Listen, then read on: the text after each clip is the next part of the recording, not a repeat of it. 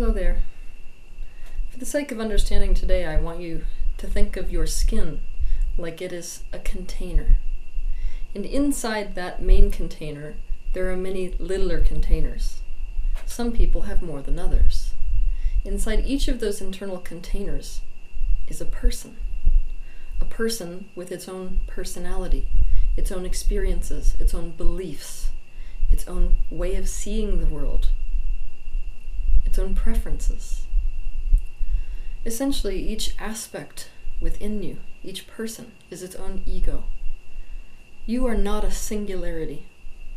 You are a multitude.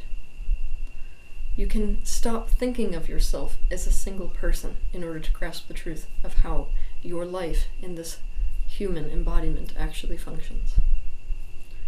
We call each little container person a part. These parts are in various stages of growth and development. They have different relationships with each other. People are not born this way. These parts are created through trauma. A person fragments themselves to cope with the world. We allow certain people out of their little containers and into our body, so they come forward and begin to animate us. Now, when this happens, we think that we are that person who has come through us. We think that those beliefs are our complete beliefs. Those perceptions are our perceptions. The way they feel is how we feel. Essentially, we identify with each one that comes through us. For thousands of years, the standard practice has been to decide which parts of self, and specifically one part of self, is acceptable, the most acceptable, and then to identify fully with that, and to disallow all other parts from being acknowledged and from coming forward. This is called selective identification. A guru is a person who has decided to identify with only one part of himself or herself. In the beginning of their disciplined practice, if any of these parts within them come forward that they do not fully accept, that does not align with the one persona that they have selected as appropriate, they ignore it, they invalidate it, they simply shift all of their focus towards how that one part would feel towards the circumstance that is arising. They ask for that one perspective to come forward, and they act in accordance with that one perspective. This is their discipline. They do not honor the truth or reality of any other part within them except the one that they allow to be the only ego that exists. The discipline of self-abandonment. But like it or not, these parts they deny are also them. Now the sad part is, with a guru, their identity is made up of their concept of what an enlightened being is, whether or not that's actually a reflection of truth. So let's say that your concept of a guru is somebody who's constantly forgiving, who does not feel anger at all, someone who enjoys the world, who has constant positive focus. If you experience something, or the guru experiences something in their life that isn't going right, and they feel the aspect of themselves that's angry, that part of themselves has to be denied, rejected, disowned, banished to the dungeon. They have to selectively identify instead with their concept of the persona, the part of them that is in that state of guruhood, their concept of guru. I'm not angry. So they will jump into that perspective. At first it will feel a bit fake. They will be putting on a show. The show of, I feel no anger towards them at all. The show of, I'm in a pure positive state of forgiveness. But after a while, they will begin to identify so much with this part, they will mistake it for the totality of themselves. Now, the problem with completely identifying selectively with one ego is that you cannot acknowledge any other aspect within the self. This is when it becomes highly dangerous. Why? Because everything that that person does has to be explained through that one persona. So let's say you've got an aspect of self that's a pedophile, but you can't actually acknowledge that there is that aspect of self, maybe a self that's trying desperately to get at its own innocence through children. This is how a guru can have sex with a bunch of little kids, for example. They can do that because they have an excuse that falls under the category of the one ego that they have selectively identified with. An ego that says, for example, I'm healing them by doing this. To put it mildly, a guru is perhaps the most selectively identified person that exists, which is why the time has come for the guru to no longer exist in the form that it has existed in for thousands of years, through selective identification. The rest of the egos within them starve. They are not just suppressed, they are literally denied to the point that they are imprisoned in a dungeon and the guru throws away the key. The guru has no conscious access to them after that point. The guru becomes one-dimensional, and the outside world begins to reflect that. Now, from the outside, most people around the guru doesn't understand why so much in the guru's life is falling apart. How can people be so cruel? How can this kind of stuff be happening to them? It's because all of those things are a reflection of what they have buried, those parts that they do not allow to have any part in their embodiment. For example, many people, including gurus that cut themselves off from the unacceptable parts of themselves, have made the child parts within them unacceptable too. After all, children do not control their emotions like a guru should. A guru cannot be a guru if they're out of control of their emotions, and so you will see the guru's own actual children in life become lost to them. They may die, they may be separated from them by their spouses, they refuse to see them, and the list goes on and on. All of which is an outer reflection of the way the person's own inner children parts have been cut off and lost to them. All of these parts of self, they need to be completely integrated. They need to be brought closer to one's being and allowed to merge in a way where a person becomes unified. Now, many of you have heard the saying, which wolf do you want to feed?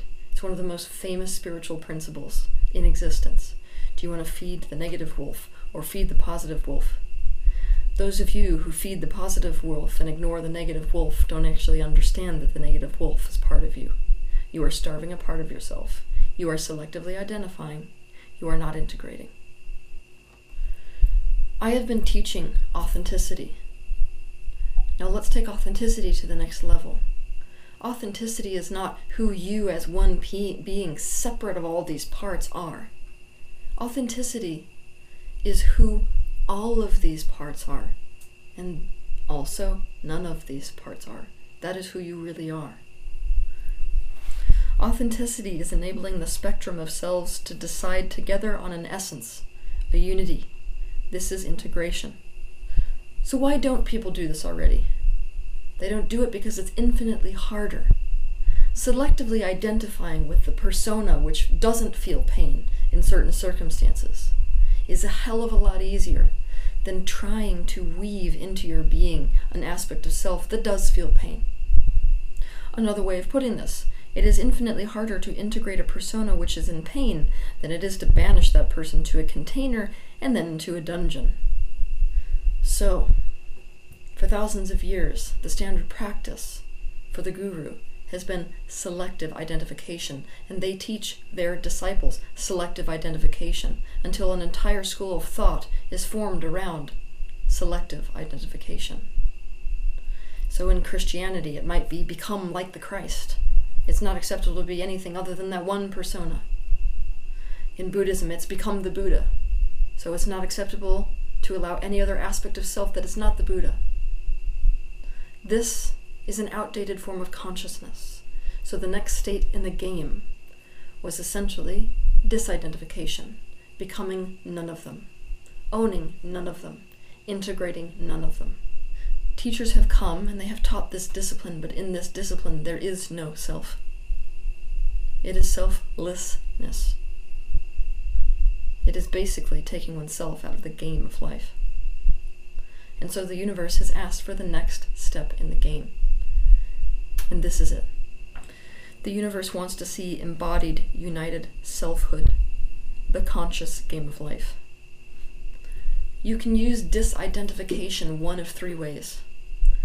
Either you can use disidentification so as to identify selectively with one persona, or you can use disidentification to unite with none of the personalities. a state of pure beingness that is not identified with a selfhood. Or you can disidentify so as to use that disidentified essence to create a unity through all the multiplicity of selves, so as to become a unified embodiment. Now, I will warn you that it is very difficult to practice disidentification to create genuine integration in a world that believes that selective identification is the way to goodness, the way to rightness, the way to happiness, and the way to health. When you begin this process of genuine integration, which, trust me, I will go into in depth over the course of my career, you are not going to have an easy time because your ego judges you next to other people. It exists in a state of comparison.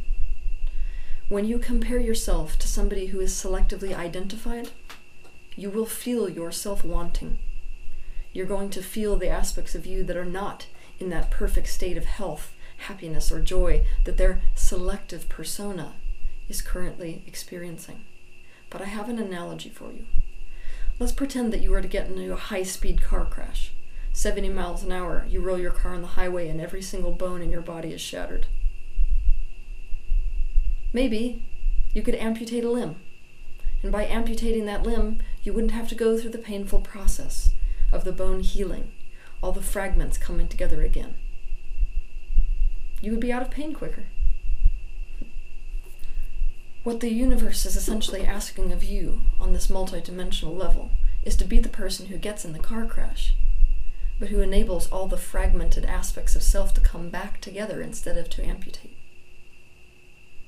When you are in pain during this process because you're comparing yourself to other people, other gurus, other spiritual teachers who seem like they are in a better place than you are, it is usually because you're comparing yourself to someone who is selectively identified.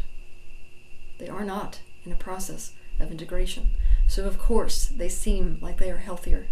It is because the persona they have chosen to see the life through to the exclusion of all their other parts isn't in pain. Now here's the other difficult part. The people who are selectively identified will be expecting the same thing of you. They'll tell you that it's easy. As easy as switching into the self that feels happiness all the time. As easy as forgiving. As easy as letting go. As easy as being present. Because they're selectively identified. If you plan to integrate the aspects of selves that are in pain, who don't hold the enlightened perspective of the guru self, you will probably be in pain longer. But here's the thing. You might, just like that victim whose limbs were shattered, be in pain longer than someone who amputates. What you will end up with at the end of this is a unified self, a selfhood in a state of wholeness. The truth is that these selves within, when integrated, will merge as one, and in doing so, so will the universe at large. It is what the universe meant when thousands of years ago humanity conceptualized of there being a father, the adult, the son, which is the inner child, and the Holy Ghost, the higher self. All will become one. The secret is that the seed of each is contained in the other. So, for example, by cutting oneself off from the inner child, one cannot fully access the higher self. One can only act in a way where, according to an identity, a selected identity, they seem like they have reached the state of the higher self. And so I am here to tell you that the age of selective identification is officially over. The new call from consciousness is to consciously allow these fragmented aspects of selves, the various parts, to merge into one essence, the divine singularity, which was the universe's real plan for embodiment in the first place. Have a good week.